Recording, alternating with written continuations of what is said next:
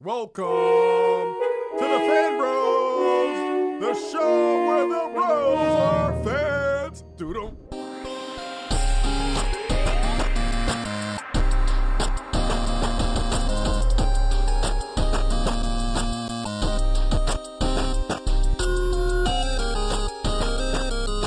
What's up, y'all, and welcome to another episode of Fan Bros Show, the voice of the urban geek for all nerds. The only podcast where we discuss geek culture from the perspective of people of color. And as always, it's your boy, DJ Ben Amin, a.k.a. Lightwork Yagami, Quantum Leech, A-Bay Max, the god of your Chris Ragnarok, Big Dick Grayson Energy.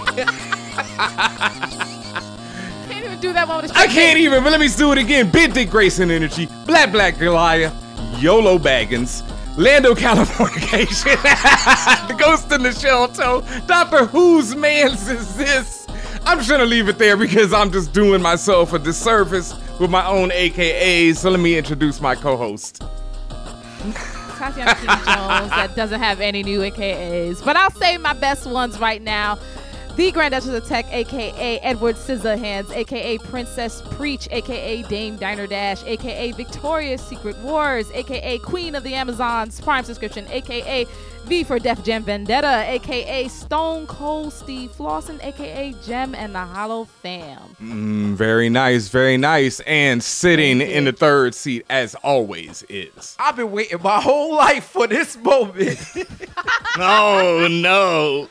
It is Jeff J, a.k.a. Miles Morasset, a.k.a. Shaka Hulu, a.k.a. Earth, Wind, and Firestorm. Oh, I got more. A.k.a. Bagger Vance Astro, a.k.a. LeVar Bourbon, a.k.a. Legion and Juice, a.k.a. Fax the Destroyer, a.k.a. Neil Deadass Tyson. Yeah, I'm back. I'm back. You win. Okay. You gotta give him some celebration music right there. Get him that Final Fantasy win music, okay? I'm not mad at those. I'm not mad at those at all right there. So as you see, folks, this is Fan Bros Show for all nerds, like I said before. The only podcast where we discuss geek culture from a perspective of color, all that good stuff. Make sure you're subscribed. You know, as you see, we are all shining on YouTube right now. So, you know, make sure you hit that subscribe button right there below there. You know, hit that. I love that. You know like the hands right there? Like it's like some type of way. The hands. Good hands. Right I got to remember that some of you guys are only listening, and that means you have to also watch us, too, because we out here doing the most. And you're missing all of this comedy right now if you're not watching. You got to subscribe to Fan Bros TV on YouTube. Pretty much. You know, we looking good. I mean, speaking of looking good, though, Tatiana, you know, I mean, let's just, come on now. We can't start the show without talking about this. You know, Let's hear it, Oprah Slim-Free. Let's hear it. So a thing I did came out. I did a project with Netflix, specifically with Strong Black Lead, which is their brand that tries to put the strong black leads in Netflix out in the forefront. So all the major faces that you see in things like Luke Cage, Dear White People, Orange is the New Black, like about a month back, you guys probably saw a few videos come out from them where they were talking about the importance of black people in the culture and in the industry, in the film industry, TV industry. So they have a show called What Had Happened Was, and basically it's like their after show for their original project. So there was one for Dear White People and there was one for Luke Cage. And as you know, Luke Cage came out a few weeks ago, and this has been cooking for a while, but I'm happy to now report, and I'm free from the chains of the NDA, that I can now say that myself and my good friend Jumped for Joy, we were featured alongside some of the stars from Luke Cage, and we had a few conversations about some major topics that affect us in life in general. So the first one is out now. It talks about black women and how we, perceive or how we show our pain, or the fact that whether it's even shown at all in TV. And it's a great conversation. You can find it on YouTube, Twitter, Facebook, and pretty much just did I say YouTube, Facebook, Twitter? Oh, on IG too. So look it up. It's called What Happened Was. It's from Netflix. Also strong black lead, and there's going to be more episodes, so stay tuned. I don't think you're really bigging that up enough. You know, you had Simone Missick. You had all these stars. Yes. You know, like yes. Let me give you. Well, like I said, I still don't think I could talk about the ones that aren't out yet. But the one that came out, Simone Missick and Gabrielle Dennis, along with myself and Joy. Both Gabrielle and Simone are HU alum, by the way. Oh, I didn't know that. Here we go. I mean, by that you mean Howard University alum. There's only one HU, so the other one's HIU. So just FYI, in case. I mean, y'all was Hofstra may confused. beg to differ. I'm just saying. Ain't nobody think about What? This is HBCU, okay? It don't matter even if it wasn't. There's only one HU. I mean, but I'm saying no one calls Hofstra they call it HU. Hofstra, but HU is for the heads. You know what I'm saying? It's for the heads. You know what I'm saying? Really? You know what I mean? Really? A little bit. Really? No. Big ups to everybody who want the Hofstra. That means me. That That I'm means just me. saying, They're talking about HU me. But does no, not honestly, mean you got to bring some more energy with that talk. Yo, hold on. Yo, if y'all don't know, y'all better get in the know. Strong Black Lead dropped on Twitter. They got a lot of names. Joy got to let me hold $20 because she's doing too much in the industry right now. She hosting panels on both coasts. All I saw was we didn't even know nothing. You know what I'm saying? Like, all we got was we got the same IG stories y'all did. We didn't even get the full gambit. That's how top secret. That's how much the pockets is laced right now. You know what I'm saying? Like, The pockets are not okay, laced, let me not sir. blow her up because, I'm trying to get this light bill paid. So, you know what I'm saying? Like, she's doing all right. Fan bros, we out here hosting style. You know what I'm saying? When you see us in the street, just give us the black person head nod and keep it moving because we don't like too many pictures. Only when she allows it so that she can get her boomerangs popping because she like her boomerangs. Oh, my You know what I'm God, saying? But Jeff. seriously, we real proud of you. You know what I mean? We real proud of you. Thank you, guys. So please, everybody, as Jeff said, we've already retweeted some of that, but we're gonna post some clips from it. Obviously, you'll see the clips on the Netflix and the Strong Black Lead accounts. Definitely support and let Netflix Strong Black Lead know how you feel about the videos. The feedback is probably the most important. They need to see that people are engaging with this and whether or not you guys enjoy the conversation and what have you. Like I said, there's going to be more coming, so this is just the beginning. And, speaking of Strong Black Lead and Netflix, Luke Cage, Yes. the Late Ass Fan Bro Show review. I mean, I first of all, let me just say this off the bat. I love all the listeners, but when y'all email me, 2 days after the show dropped and talk about things that happened in the last episode that I didn't even figure out till I got to the last episode. Is this gonna be a spoiler Yeah. review, or is this gonna be just a general? Because It's been so like what 3 had weeks. happened was Oh, I had a long week, guys. I'm on episode 10. This dude. Why you still gonna hasn't call me finished this it. dude? That's how you treat me in front of thousands of people? Wow.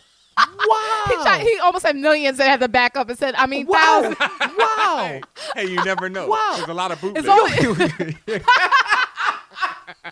Oh, people's bootlegging fan bros? Yo. They better be. Wait, Fan Bros is on the street. They selling them in Harlem? They really sell them in Harlem with DVDs? Yo, we got that Fan Bros before it came out. Who's leaking it? Who got the WeTransfer link? Oh my God. Okay, real quick. True Benjamin Hollywood story. Right Oh, let's here. go. Okay. Years ago, I did a Best of Scarface mixtape. All right. This is before even like Best of mixtapes were really popping, especially for Southern cats. Nobody was doing anything like this. I mixed it nice, cut it up, all kind of mixes, a lot of Scarface joints. Gave it to Scarface. Like a friend of mine actually knew him, got it to him. First thing I hear back is, yo, Scarface, he looking for you, dog. Who the hell is this Ben? Woo, woo, woo. Wait, the Scarface? The Oh, Scarface. yeah, you told me about this. Oh, The yeah. Scarface looking for me. Woo, woo, woo, woo, woo. Mad as hell. Yikes. Mad. Oh, my God. Yikes. For real. I was so hurt, I ain't make no dollars off it either. That's the other part about it, Bootlegged out of its mind. Years later, I'm walking down the street in D.C. Cat's like, yo, man, I got this Best of Scarface CD, $10. They got my joint with different songs mixed into the mix. Like Scarface had put out new mixes, so new songs, so they put in them new joints on it. Why was Scarface mad?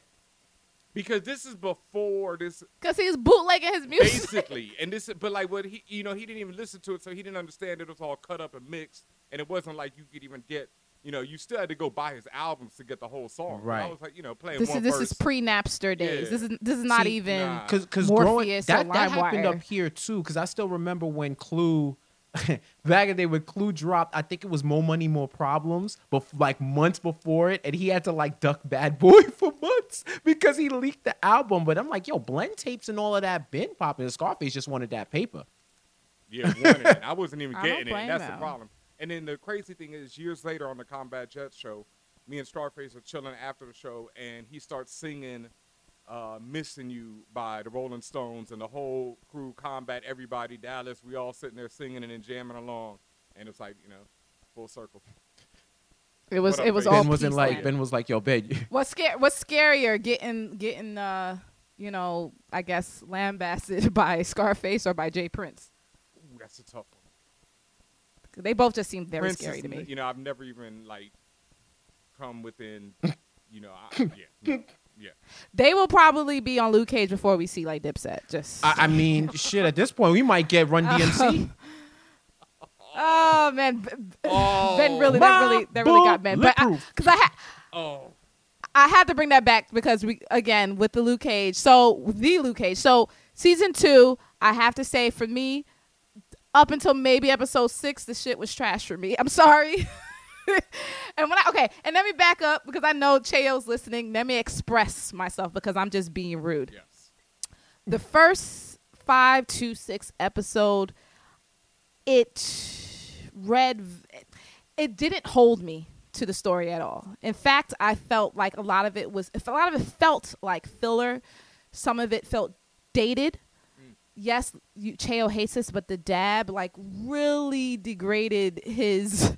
I mean, the dab really took Luke Cage's Swag. cool meter down several was levels. already low. Now, which was already low, and the reason why it's low is because the way I feel Mike Coulter's energy as Luke Cage, and you can tell that he doesn't really talk like that. And it actually even takes a lot for him to speak like that, like just be mean and kind of hulking in general when he needs to be. Mike Coulter's a really, really nice guy, and it's kind of hard for him to naturally just be, I guess, gruff. So on the occasions where Luke has to be this gruff character, I could tell that he's really trying to get there because that's not natural for him. So I had some exercises in patience with a lot of those Luke scenes because I felt like combined with some of the questionable dialogue in the first half, it bothered me. And so that's it was to the point where I was feeling sleepy lots of times, and I was kind of just slogging through the episodes as opposed to what normally happens with a lot of these Marvel Netflix shows is you get that buzz where you're like, okay, I got to see the next episode. What's happening now? The binge buzz, if you will. I didn't get that the first few episodes. So it took me a while to get through it. However, once I reach, again, that episode 5-6 mark, everything turned the fuck up. Dramatically turned the fuck up. I went from slightly not caring to, whoa, what just happened? What's happening next? The season gave me a lot of what I wanted on the second half, which is usually not, I guess, common. Usually it's the other way around, especially for Marvel Netflix shows. Usually it's pretty good at first and then it starts slogging off. I think one thing this show and other Netflix Marvel shows suffer from is having too many episodes. Easily. Facts. You don't need 13 episodes. If you had those 6 turn-up episodes and then 2 more, so 8, even 9, I think you would have been perfect. It's just there was so much setup in the beginning that I just I was bored. So I take away what I said about trash. It wasn't trash. It's just I was very bored. I'll say this as somebody. Sorry, Ben. And that's why you have to watch Fan Bros on YouTube because you can see that I can see him about to talk, and then I talked, and then I can say sorry. You won't get that extra context in audio form. But shout out to our podcast listeners anywhere where you can catch our digital content via ears. So anyway, as someone who's on, I think I'm on episode 10 right now, I share Tatiana's sentiment where the first 4 episodes felt like a chore. These were the Brussels sprouts, the unseasoned Brussels sprouts I had to eat to get to the main course. For me, you all right, Ben? Don't choke. So it's He choked on that water. He said, yo, he started doing the heart massage. So He did massage but his listen, heart. because even with the dab, right? I think I said it before. We might have mentioned it. The dab heard around the world. Yeah. Dialogue means The dab something, done wrong. right? the infamous dab. So The dab of death. Okay, you're gonna hate us for it, but you're we're gonna gonna hate call us it dab. forever. We're gonna call it Dabble-on. Yeah. So That didn't stop. That didn't stop. And just for the record, that didn't stop anybody No, from watching no, the show. no. Like, And- you're gonna get clowned Right. for it. Period. Because it was a clownable moment. the biggest difference that I saw starting from episode 5 was dialogue, man. Like whoever started writing from episode 5 on, because I'm going to assume that 10 through 13 are the same quality as 5 through 9. Because I'm probably gonna watch Oh the my rest God. today. Even and better. I'm probably Even not even better, I'm probably better. not even at the dope stuff, right? Because No. I'm at the You're not. episode. I'm at the episode where Iron Fist finally comes in. So that's where Ooh, that's with where fire. I'm in. okay, that Right, means you're in a right. good space, but it's not even at the so dopest for yet. me, right? Whoever wrote from 5 on, yo, they need to write everything. They need to write Okay. everything. So, like for example, like with Dabble-on, right? When he hit the dab, the dude, the one of the he's one of the Goodings, right? The dude who looks like O.R. Gooding Jr. should have been like he Oh, should have God. said something, because that would have shown that a young boy would have clowned him. First of all, we're not doing the dab in the U.S. at least. We're not doing the dab anymore. And by we, I mean black people. We're not doing the dab anymore in the U.S. And I would have clowned Luke Cage of all people for doing the dab. But everything from the jokes to the interactions to the acting to the comfortability that I saw, where these people looked like they knew each other, and they knew each other over seasons, over Netflix seasons, and that familiarity that they built between the actors with everything, it just exponentially, like it's night and day. I would be watching it right now if we weren't on YouTube. I'd be watching it and sneaking. Like that's how much it enticed me to want to watch more, to the point where I was like, damn, I hope we push this another week because I want to catch the other 4 and then give my total thing. But yeah, I still say for Netflix, if y'all are gonna, if it's contractual or whatever, and y'all gonna give us 13 rotted episodes, y'all, like, I think Daredevil season 2 did it best, where they broke it up in arcs, Yes. just like comics. Every 3 or 4 episodes was an arc. Like Punisher was his own arc.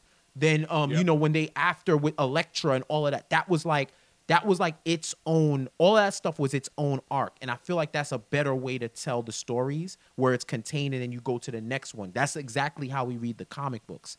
And I'd also like our Jamaican listeners to chime in and tell us what you think about the accents and the dialogue, because you know I you know, I'm only Jamaican when I go I've to heard buy everything. food. So I'm not of Jamaican descent, and for me, it was more the dialogue than the accents. Like I think the accents were Agreed. passable, Agreed. but I grew up in New York City. I'm a native New Yorker. I've never heard a Jamaican call a kid a pickney. I've never. Oh, Listen, I now have. see, I have, never and heard that's like Oh no, I have. old school Yeah. classic Maybe Jamaican. once. But I don't know if the Right. younger, like millennial, like I don't know if we've been saying that. And then again, we're Right. not Jamaican, so My interactions, I have not. but I have heard that. But I've heard it from older Right. Jamaicans. So the people on the show saying it didn't really bother me. But towards your greater point, from an authenticity standpoint, because I'm not Jamaican, I mean, I have Jamaican people in my family, but because I am not, that's not my daily, I don't speak patois daily, so I can't tell you whether or not it's 100% authentic. I felt like it ranged the gamut. Like, I could tell the people who actually had some type of background there and the people who didn't, but they had to address, you know, they had to do them, you have to meld into Right. that world.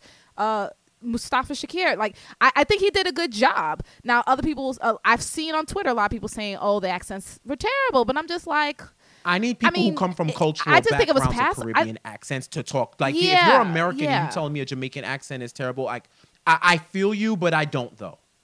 But I don't. But I though. don't, You know what I'm though. saying? Yeah. And trust me, as someone of Asian descent who watched Bad Boys 2 and still liked it despite them Haitians in Miami, of all places. You couldn't find no Haitians with real Haitian accents of all the places in the world other than Haiti and maybe New York. I mean, there literally is a place that's Right. like a little Haiti Like in trust me, Miami. I'm very sensitive and empathetic towards accent slander.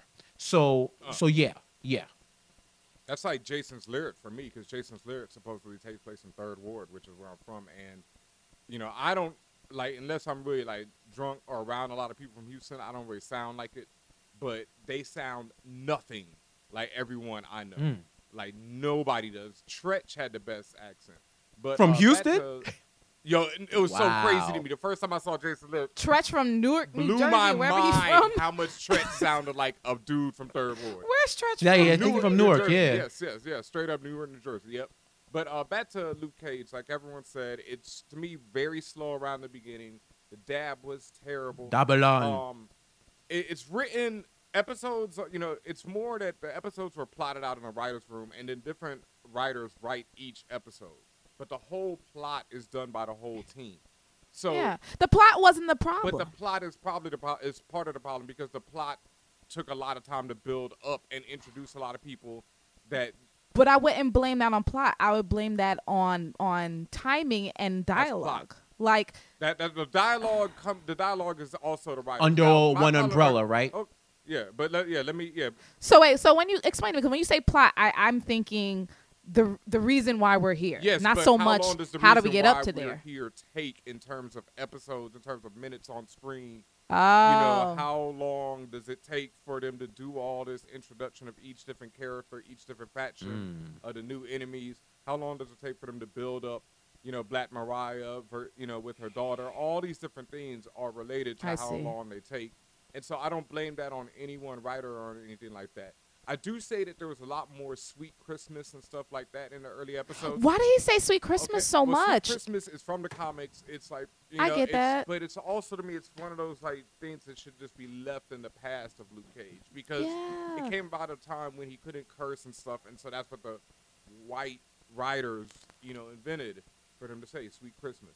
But as Yeah. far as like the whole overarching Luke Cage series, I think that joint is incredible. And shout outs to Chael. Like we still don't want to spoil anything, but it just turns into some wild stuff that I did not expect them to ever go there. Yes. Wild. And when I say Luke Cage is probably the only series of lately, and this is not a spoiler, this happens a lot throughout the show, where somebody somewhere got a gun and somebody somewhere getting shot point blank. Oh. Like and you're not, and you never expect it. Like it's the way they frame the scenes. It's something the way people say different things. When I say I was clutching my pearls on the second half of the season, like whoa! But even beyond that, what I'm saying is like what they did with the character of Luke Cage and how it ends from versus where it began, to me is something I just did not expect. I was like, oh, Same. Okay, that's where we're going. He really evolved. They really, so that's why I have to say, like, I don't know what happened the first half, but the second half, it's a world difference and the Luke Cage as a character, including everyone else around him, like that the entire hemisphere of character completely grow. And let me make a point there. That could be the point of it too, because where his character goes at the end of the series, I don't think he says Sweet Christmas once. And so it's like at the beginning he's the old school Luke Cage that everybody knows, and everybody, and everybody's like, okay, this is gonna work. And then he learns throughout the series that he has to make changes, and you don't hear that Sweet Christmas or anything. And I mean, yeah, I can't spoil. And like, I can't even compare it to certain comics runs because that would spoil, how this goes. So I don't even want to say anymore. So I would say so crazy. Though. It kind of mirrors. It's kind of the inverse of season 1, where season 1, the first half was dope. Yep. Then we got Diamondback. And that was that. But this, it seems like the inverse. And the one thing I will say, speaking as someone who's entering the third act, you see slowly these changes. Like Luke, from episode 5 on, he starts to be more relatable. Because remember some of the criticism that he got, that this dude was heavy respectability politics. Don't call me nigga. Right. Pull up your pants. He was like the he was like the conservative black forgot where you came from trope, but still Luke Cage. Which if you read the comic, the character in the comic, he's like that, but he becomes way more down or way more like, relatable, depending on who's writing it. Like David Walker wrote him as a modernized Luke Cage. But if you think about the character from the MCU, he got out of jail. He got framed for something he didn't commit. So his image meant everything to him. So he was going to do everything in his power to make sure that his image was put in the best light. And then he's trying to clean up Harlem. So his idea of cleaning up Harlem was to purport this idea of respectability politics being the way that you will be seen in a better light. But I think in this season, he's starting to see that he has to operate in shades of gray. Like even with the hero for hire shit, he was ready to take jobs from people he knew were sketchy. Because you got to still pay the bills at the end of the day. And think about some of the corporations we work for. Think of the people that we work for. There's a lot of compromising. Wait for it. No. I hear you. I mean, you gotta wait for it. I hear you. So that's why I'm saying for me, just speaking on what I saw and just in general. One thing I will say is, just in terms of where I think the series, like these type of series, can get better. If they could cut down the episodes, like Tatiana said, I think that would help immensely. 10 episodes, get in, get out. I wanted to I'll talk to y'all about it offline because I don't want it to get spoiled and whatever, because I just don't want, because I know how these happen. Ben gonna say something and then I'm gonna run away from the camera like la, la, la. But so I ask y'all, where do you think it ranks in the MCU Netflix series for y'all?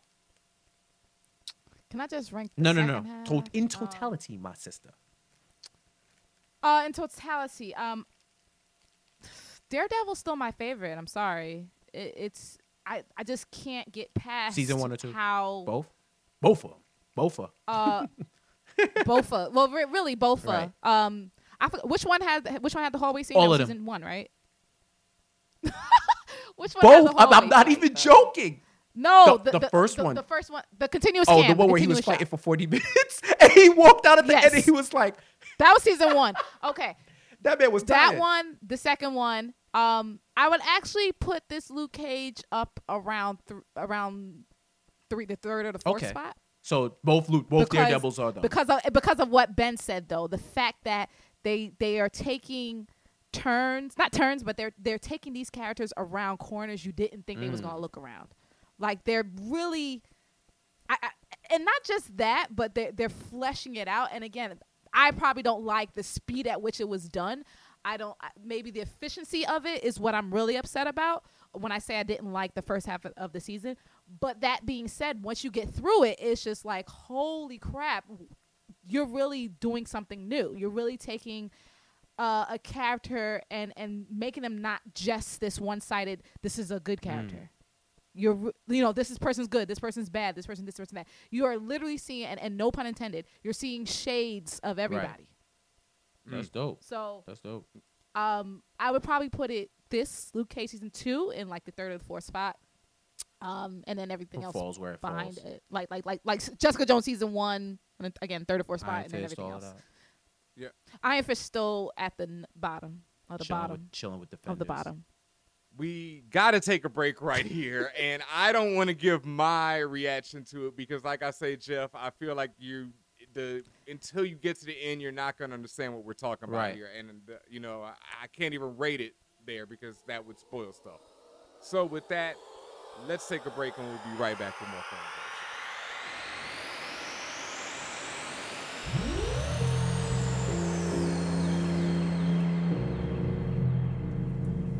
Hey, this is Boots Riley, and whenever I'm running through the city, driving through the city, running from the police, turning them corners, trying to figure out how to make my escape, I quickly turned the radio station to the one that plays podcasts so that I could check out the Fan Bros show. Keep it locked.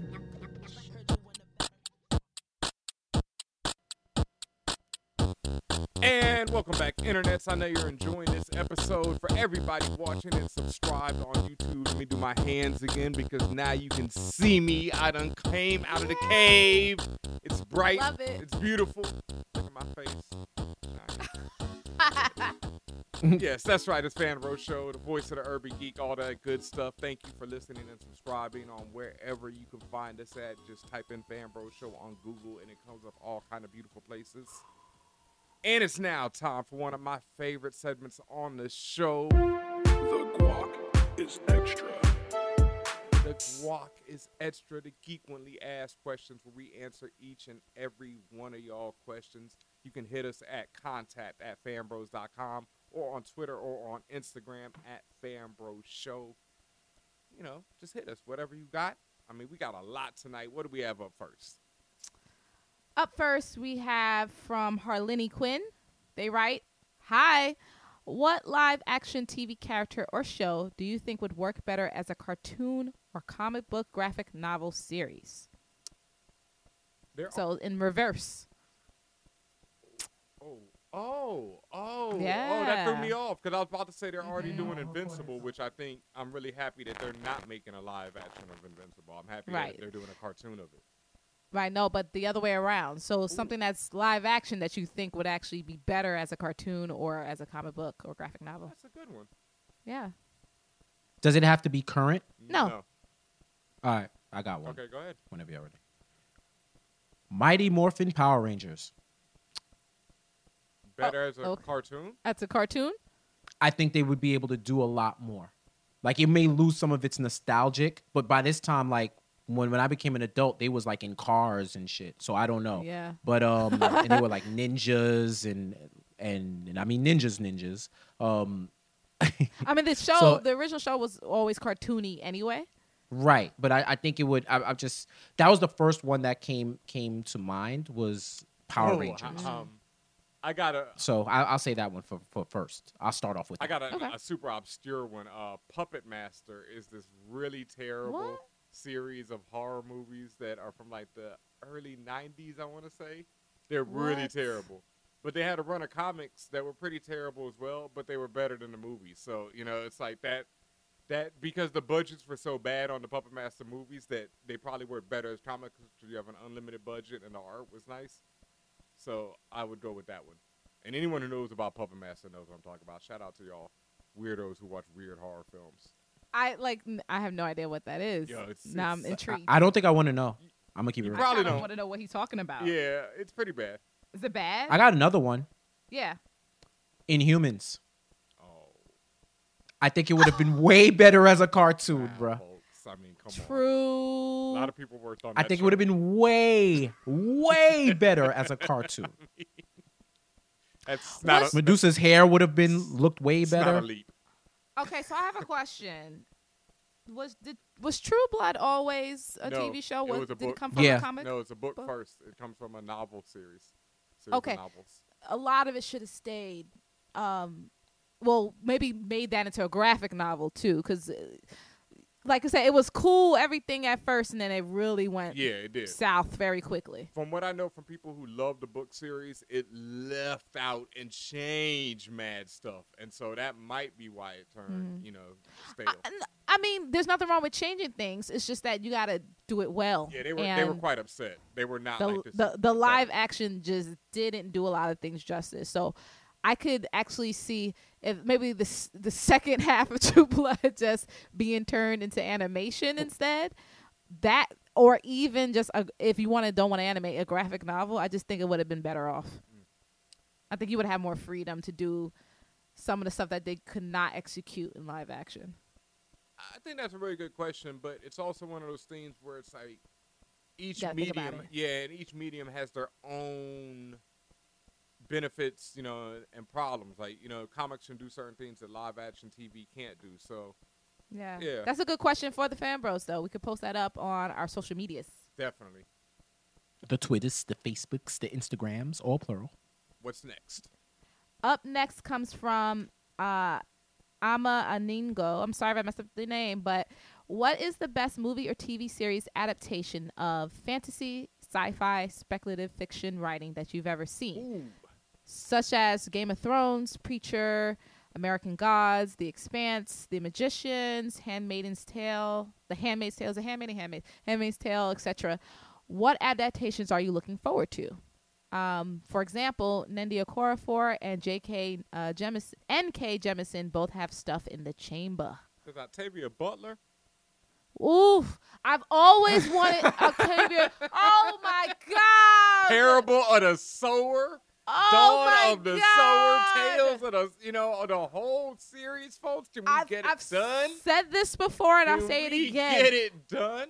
Adapt Octavia Butler's books. My God. Yeah, that's one of them books that, like, it's right up there with Fahrenheit 451, where it triggered something in me because it struck such a chord with how close to reality that we lived in right now was to, like Parable of the Sower. Yeah. And it's dark. And that's why maybe y'all could get me a maybe y'all could get me a reading list, because I like these adaptations. I don't think I've read any book from one of my favorite shows that have been an adaptation.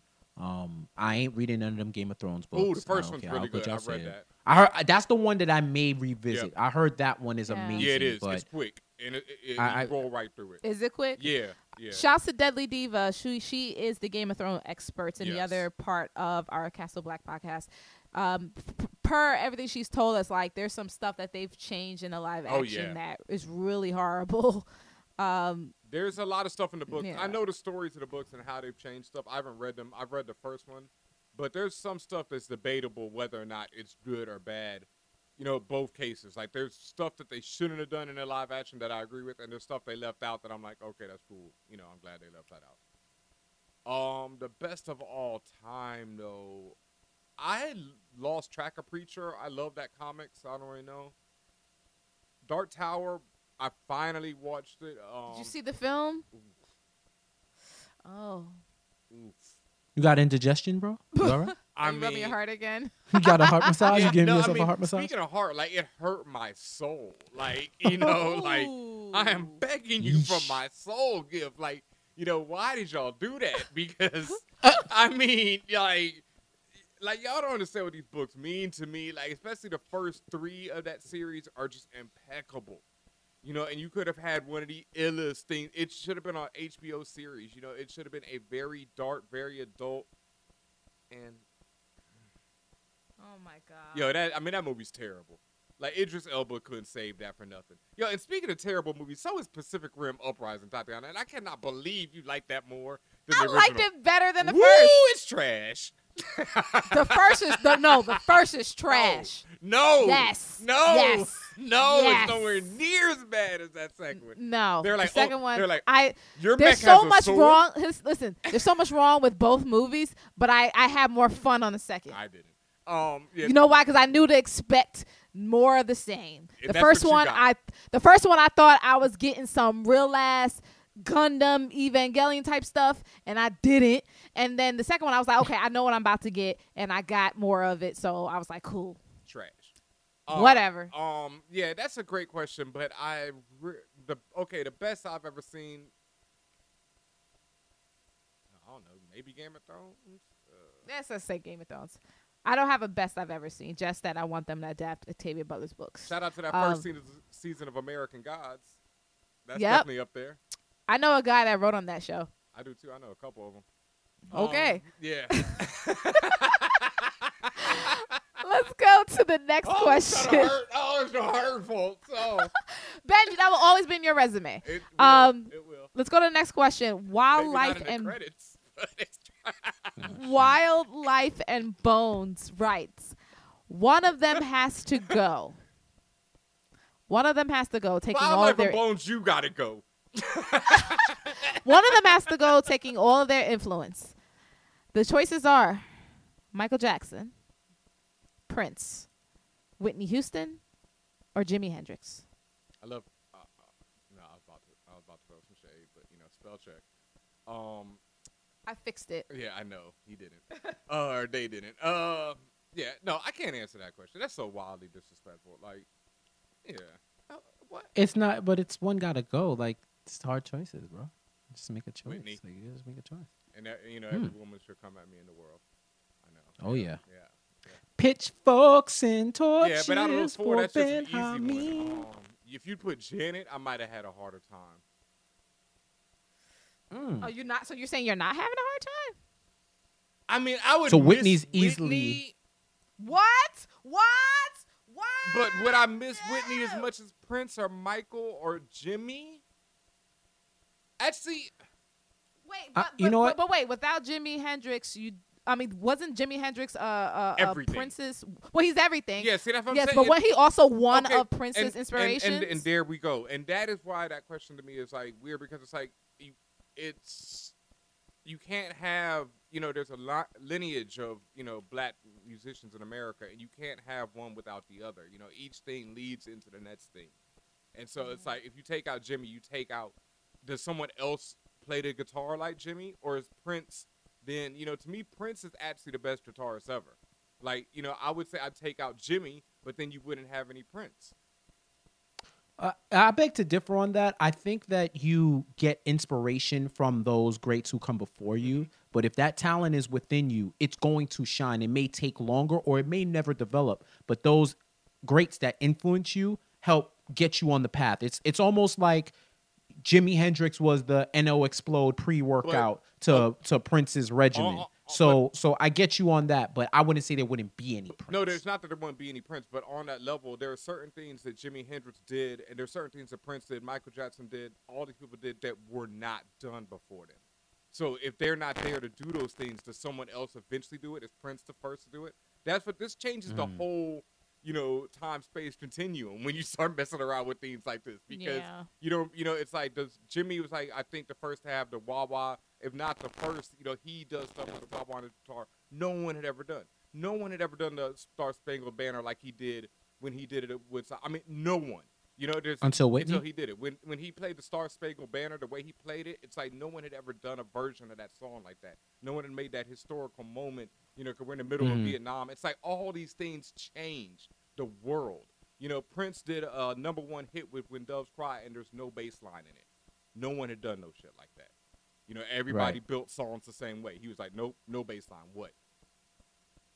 Whitney had a pretty memorable. Whitney is Whitney, goddamn Houston. Anthem. There's like that's what I'm saying. Yeah, I'm just saying. You can't take any of these people out of the. You tell me one gotta go, and I'm sending Hendrix I'm sending Hendrix out of there. And this is just for me personally. This is just for me personally, because I grew up on Whitney Houston, and de facto grew up on Jimi Hendrix, and I respect everything that he did. But if besides his historical achievements, I'm not going to predicate what he did to say there, because let's keep it 100. Mike and Prince ain't going nowhere.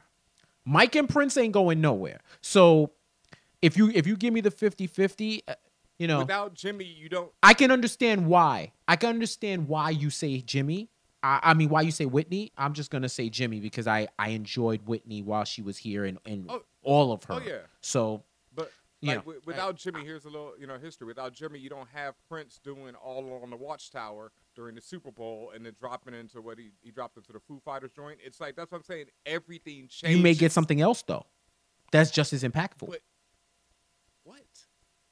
What? He was such an elite creative that he would have thought of something if that wasn't there. No doubt. That's not what I'm saying. It's what I'm saying is like that means that moment in history has changed. That's what I'm saying. Like, and that's just one small moment. Everything changes if you take people out. That's why I say that question is disrespectful. And great question, but you can go. And that's why I didn't have any response to the question. I just faded to the background. There's no. Man, y'all gotta start answering questions, no, man. Answer the tough questions. That's how I answer that. I can't answer. Don't be disrespectful. One gotta go. I just can't. Man, I mean, we have our own. There's a lot of people you can put out here who can go. But then it wouldn't have been but a you know tough why choice. they did that? Because we have disrespectful. One has to go questions all the we time. put Tariq out there all 4 choices. Not Tariq.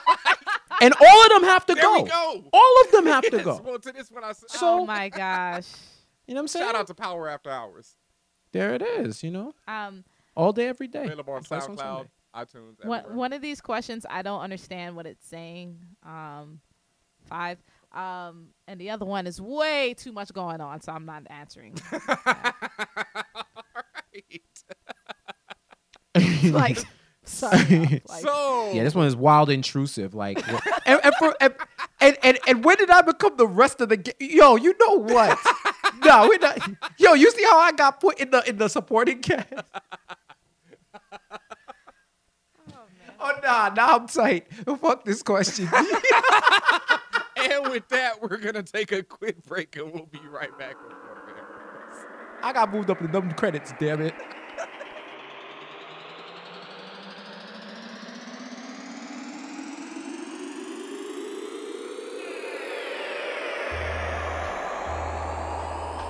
Hi, this is Marjorie Liu, and when I'm not bitching about Ex Machina the movie, I'm listening to Fan Bros.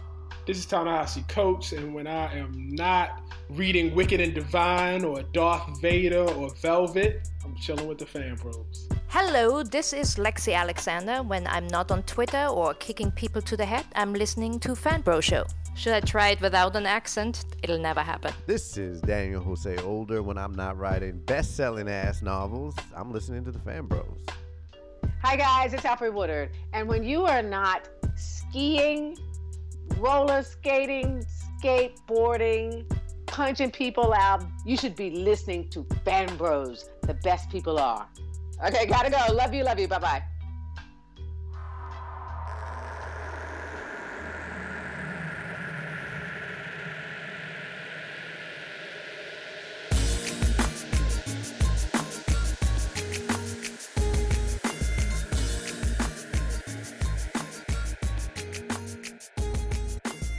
And welcome back, Fan Bros. Hope you've been enjoying this episode of Fan Bros Show, the For All Nerds podcast. I can't say that enough. It's for all nerds. Unlike the recent Emmy nominations, which, we haven't covered yet on this show because, honestly, it is the same thing every year on Fan Bros Show. Certain amount of people get nominated, a certain amount of people get overlooked that we all really think should get looked at. You have women like Sandra Oh being the first Asian American woman to be nominated for lead actress in 2018. the first Asian Asian actress. Sandra Oh, I believe is actually from Canada. Oh, not even American. If I'm not okay, mistaken. cool. Yeah, she's Canadian. I mean, cool. But either way, Asian Canadian. she's the first Asian actress to be nominated for that. Yeah, in 2018. So it's like, Yeah. why, we know what's going to happen. Certain people are going to win that we love, and we're going to root for all the people of color, of course. People are going to look nice. But other than that, whatever. Shout out to everybody nominated. Blackish Atlanta, win it all, please. Take them because y'all deserve it. Especially Blackish, man. Ooh, that show turned up so much this season. Like, Oh, which one? Blackish. I think Atlanta Yeah. did too, but Atlanta was already on that level of, just insanely good.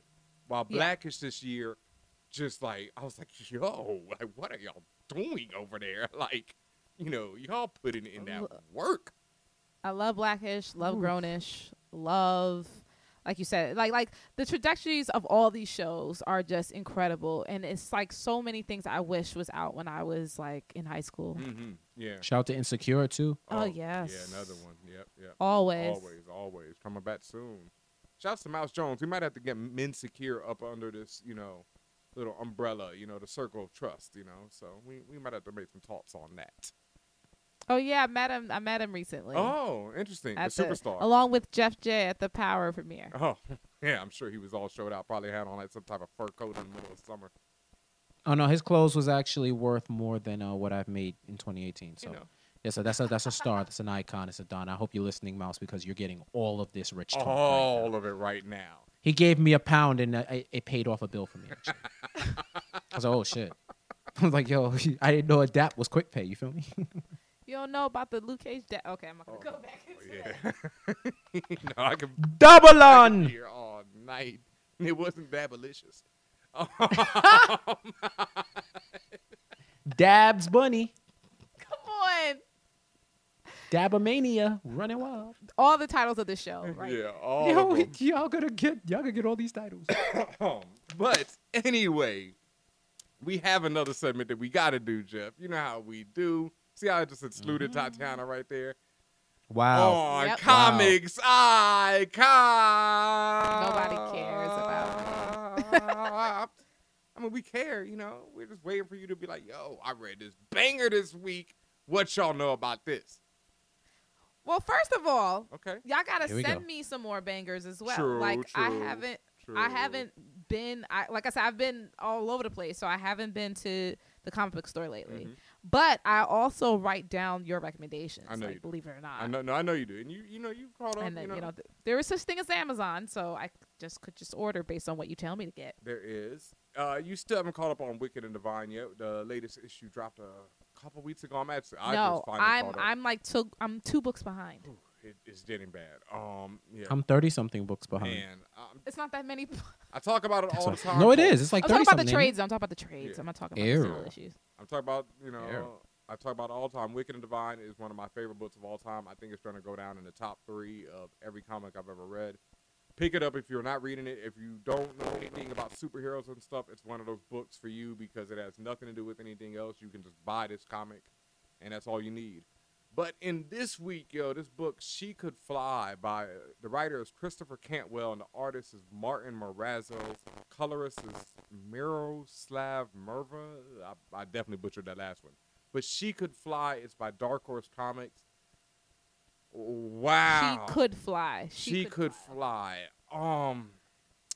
This one it's tough to talk about. Okay, it's about a young teenage girl who she has the medical condition known as, I think it's primary obsessive OCD, where it's like an extreme version of OCD, where you have insane, well, I won't say insane, they do say that, like very psychopathic thoughts that you can't really get rid of. Or you'll obsess on things that aren't there and see things that aren't there. And so this young woman has this affliction, and she's going through her high school years. She's a sophomore in high school now. And at the beginning of the book, she's living in Chicago. And in Chicago, people see this woman flying through the air. Okay. And I don't want to spoil more than that because certain things happen. And it seems to be that this is going to be a really ill story with a lot going on it. But I'm talking about, like, when I talk about books like Vision and, books that just, you saying this is on the Vision level? This is on some, like, it messed with me because I've never been personally diagnosed with OCD or anything, but I definitely know that I have certain things where, I obsess over things. And especially when I was a child, even more so. But even into my adult life. And, like, thoughts, weird thoughts. I know that everyone has them and stuff. But it's like I would have thoughts. I'm like, oh, that's like, you can't act on that, Ben, And to see it in this book was like, whoa, it's like, to see somebody way past that, but this. You mean acting on impulses? Yeah, but at least in this issue, she really avoids acting on it, even though there's some crucial. It's like it's just one of them books that really messed with me, where I was like, whoa, this is something. Like, I really would love to talk to the writer, Christopher Cantwell. He actually is one of the creators of the show *Halt and Catch Fire* on Starz. I think this might be his first comic book, but it is something. Like, I really want to speak about *Immortal Hulk* by Al Ewing and Joe Bennett and Paul Montz. That's another book that you need to catch because that's another one of those ones that is messing me up right now. But this She Could Fly joint, it's just so dope that I just want everyone to run out and pick it up or check it out, because it's something. It's not for everyone, I will say that. It's very dark. There's a lot of dark imagery. It deals with, mental health in a very straightforward manner. So it might need a trigger warning for people. Like I say, it messed with me personally, but it's something. That's my pick of the week and, pick of the month right now. It's definitely going up there. Can't wait to see where it's going. She Could Fly from Dark Horse Comics. Right. Oh. Yeah, Jeff, you got anything this week? Yeah, man. I've read Amazing Spider-Man #1, the new series with Nick Spencer and Ryan Otley. And if this is what we're getting in the new direction, I think Spider-Man fans are going to be very pleased. He started exploring aspects of Spider-Man that I don't want to say have been glossed over, but probably have been less highlighted because they're like the core tropes of who Spider-Man / Peter Parker is. And he starts it off pretty poetic where this Spider-Man is going to be more in his head, painting the picture for you while he's living his life. And this one has to deal with like stories and why we tell ourselves stories, and going off of that narrative of stories that he's telling himself, the why, and how that carries throughout the entire book. It's labeled as Back to Basics. That's the name of the first arc, but it's not so much it's not a retcon of anything that's happened. Everything still matters, but you'll know by the end of the book why it's called that, because he's trying to find himself in a world where Dr. Octopus, if you haven't been reading, whatever you asked to, you're gonna get it. Post Secret Empire, post losing his body and regaining it back from Dr. Octopus, and all of the stuff that he did that, in essence, made his life better, but at what cost? Which is ill. And he also examines the Parker luck, which is everything. His Parker luck is like Murphy's Law on HGH, and he gives a great reason why it happens. The why it happens, and it's not so much due to random occurrences. So it's aspects of Spider-Man like that really haven't been explored, and I think I see where Nick is going with it, and I'm 100% on board, along with the backstory that they added, which was really integral to what they're telling. Like it's cool. I like the fact that it's modern Spider-Man. Like, if you read the new comic book day Spider-Man book, you know that he's pretty much lost everything, and now he has 2 roommates in New York, which is real, which is super real for people who are living in Manhattan. And this is a dude who was living with his aunt for most of his life, had his own apartment at one point, had a shitty apartment, and then moved up to like a bigger apartment. He lived in Avengers Tower. Now he's living in Manhattan with 2 roommates, one of whom is one of his villains. Can I offer a slight disagreement to it? Ooh, sure. Spicy. Yeah, sure.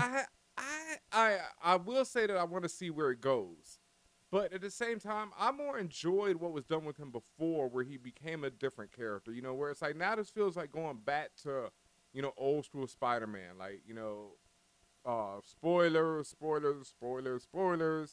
Mary Jane appears to be back in his life.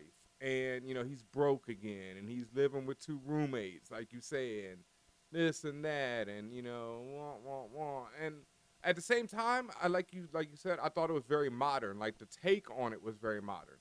But it just felt weird for me for a character who was just a billionaire like 5 months ago to suddenly be broke and living with 2 roommates. And I do say the breakdown of how he gets to that point is plausible.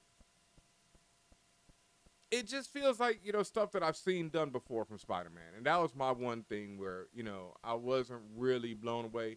But I know that Nick Spencer isn't someone who's just writing one issue. He has a huge, long plot that he's probably planned out already. So I'll wait and see how it goes. And it does have art by Ryan Otley, the former artist on Invincible. So, that goes without saying. That's one of my favorites ever. And so, but I do say that I do feel like Jeff said, though, that, people who are fans of that old school Spider-Man are all over it. See, I would contend that it's not old school Spider-Man. It's what has been happening. Like, it's very plausible. If you've been reading the book, like, you can see how it didn't happen overnight. Yeah. Like, it happened because it wasn't sustainable. And I think that's the theme of this. Why do we keep coming back to this? Why do you keep being broke? Why do people keep leaving your life? Why do people hate? Why is Spider-Man the annoying dude that when he comes around during the fight, it's like, this like this is the franchise of Marvel, and you got the Defenders looking at him like, yo, we were good. Now Spider-Man gonna come. He gonna tell all these jokes while we trying to pay attention to stuff. Like you never really stop to think, yo, why do you keep doing this? Why does this keep happening? And I think I think Nick Spencer is going to offer the why. I like that. And see if this time he's going to replace it. And as far as Ryan Otley, he draws a clean Spider-Man. Bruh. He draws a very, that's bruh. like a classic clean, he draws a clean Spider-Man. How long have I been talking about Invincible? How long have I... Ryan Otley is since the dawn of time. Dog, you ain't seen nothing to what that dude can do yet. This dude's a monster. So I will say, I have to get used to how he draws Aunt May and Mary Jane. His Mary Jane, the faces feel sharp. That is a nice Spider-Man. Is too reminiscent of his Adam Eve from Invincible to me. That's my problem. Got you. Aunt May and Mary Jane, their faces are very let me create a word, polygonical. Yeah, that's his style. It's like, you know what I'm saying? But if that's his style, I can get used to it. But I feel like everybody, because Peter's drawn that way too, but Peter's always been drawn a variation of that way. Other people have smoothed them out. But to see the women be drawn like that, polygonal, right? So I was close. I got an 85. Just wait for it. I'm telling you. Let him.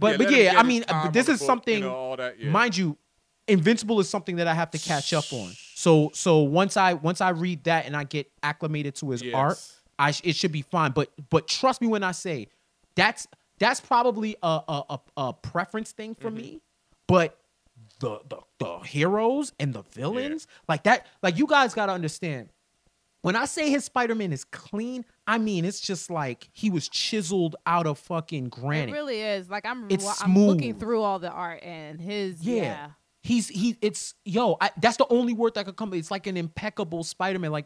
I've seen Lena Yu, Sarah Pacelli draw Spider-Man. I've seen Humberto Ramos, Humberto. dudes, even Farland. I've seen great Spider-Men be drawn. Stuart Immelman. I've seen great Spider-Men be drawn, and every other artist who touched it. Bailey's another one. Yes. So his is distinct, which is the best compliment I could give him. It looks like classic Spider-Man. If I was to get a T-shirt, that's the Spider-Man that I would want. I would want that Spider-Man on a T-shirt. That's how clean it looks. So all in all, man, it's the flagship book of Spider-Man. It's one of the flagships Marvel has. I think it's in good hands, and I'm very interested. And it drops twice a week, which, it'll help you get acclimated well. I do think, and the thing that they're doing with the renumbering now, which is very smart, is that they renumber by volume as the major number and the total number of books under. So it's 802, Spider-Man #1, and then under 802. Okay. So that way you can keep, this is the 802nd book, Amazing Spider-Man book, but this is volume probably 9 now. Volume 9, #1. All right. So that way now it makes it easier to track because you get both numbers on it. And also, before we get out of here, we have to talk about this Kickstarter from, let me get this right. We have a Kickstarter, Strange Lore, by Victor from the Megashine podcast. There we go. Yes, our very good friends over at Megashine podcast. Also a very good podcast led by two queer creators of color. Some hilarious cats over there. Oh my God. Yes. Victor created, like I said, this is his Kickstarter where it's a Strange Lore, which is a graphic novel about a young gay man falling for a supernatural being that's running from his dark and deadly past.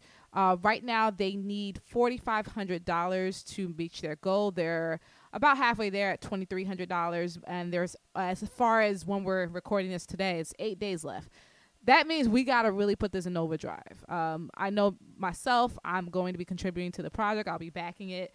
And if you can, even if it's just $1, put in $1. If the best you can do is share this project with other people, share the project with other people, because we definitely want to make sure that Victor and Nick and everyone at Megashine really is getting that the support that they require to really put this out there. Lots of you guys are always talking about make new characters and make new stories and all this stuff. Well, here's your chance. Put your money up, put your money where your mouth is, and make it happen. You know, and it's interesting. Will they support a new queer character, you know, if they're not queer themselves? That's always the question I ask around here when they talk about how don't make this character queer because why don't you just make a new character who's queer?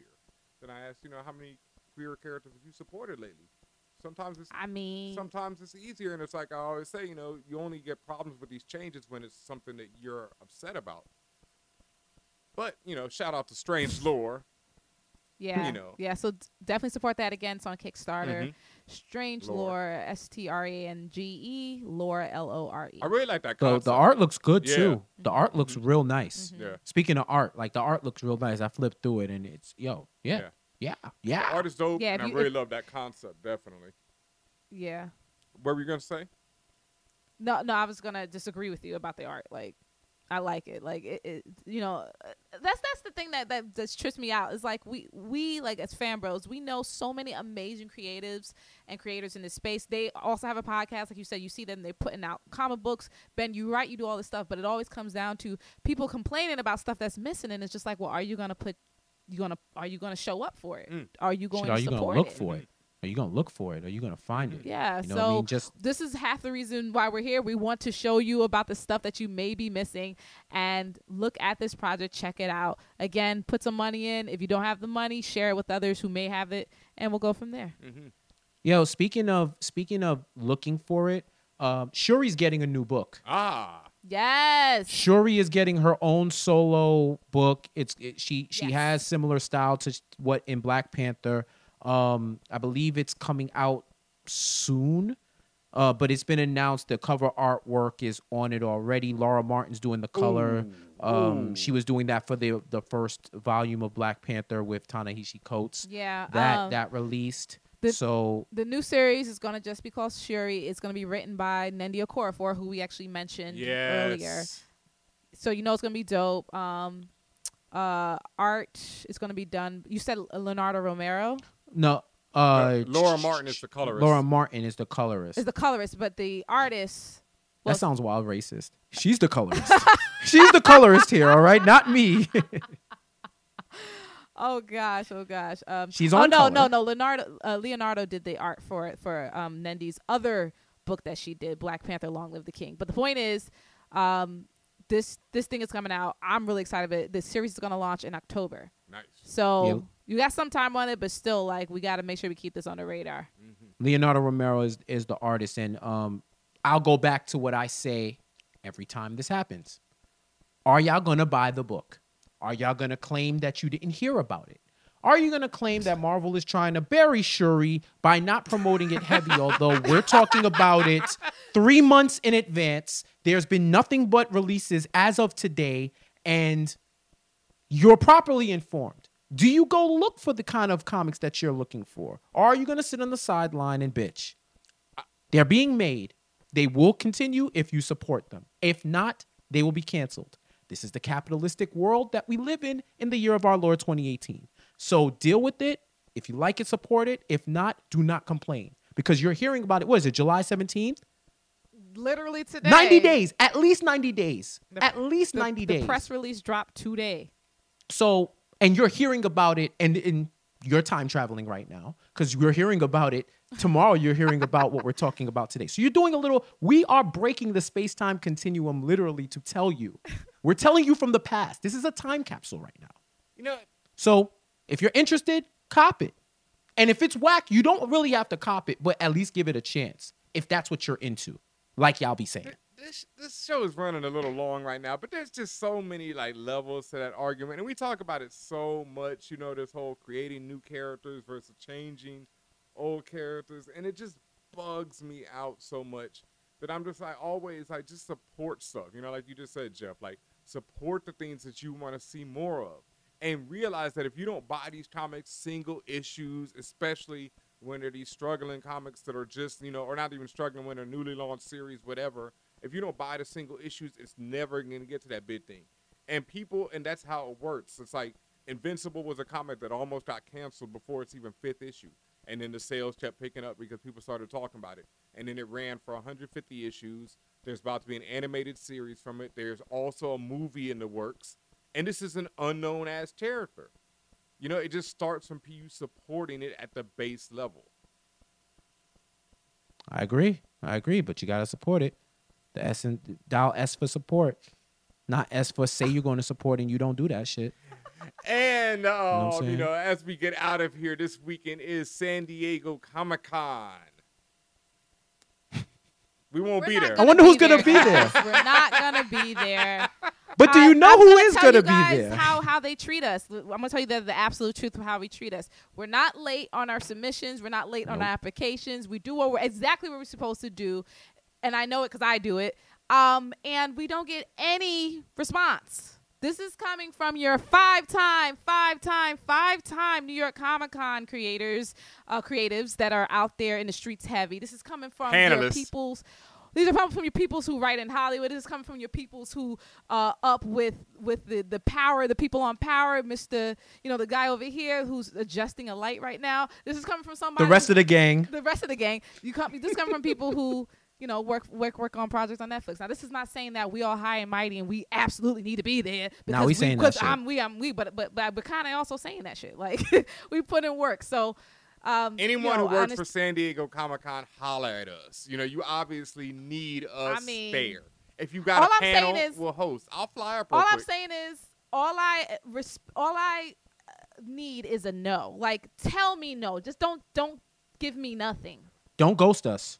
Like, we didn't get anything. We didn't get a yes, we didn't get a no. We got a nothing. So I am clearly salty about that. But I'm mad. Well, there is a silver lining. If anybody is owed any money, you can go to San Diego Comic-Con and go and find that. No. Maybe you get, 1 rack, 2 rack, 3 racks, 4 racks, maybe even 5 racks you may find at San Diego Comic-Con. If you so happen to make that trip. But shout out to all of our podcast friends that are going out there. I hope you guys do exceptional work and don't rob the community because I know you won't. But yeah, I don't get to use the phrase unmitigated gall that much, but this is. However, bro, that's like me lending you $20 and I see you in the club. You like, yo, man, you want a drink? Yeah, with my money. Yeah, sure. Get me a drink and make it a double.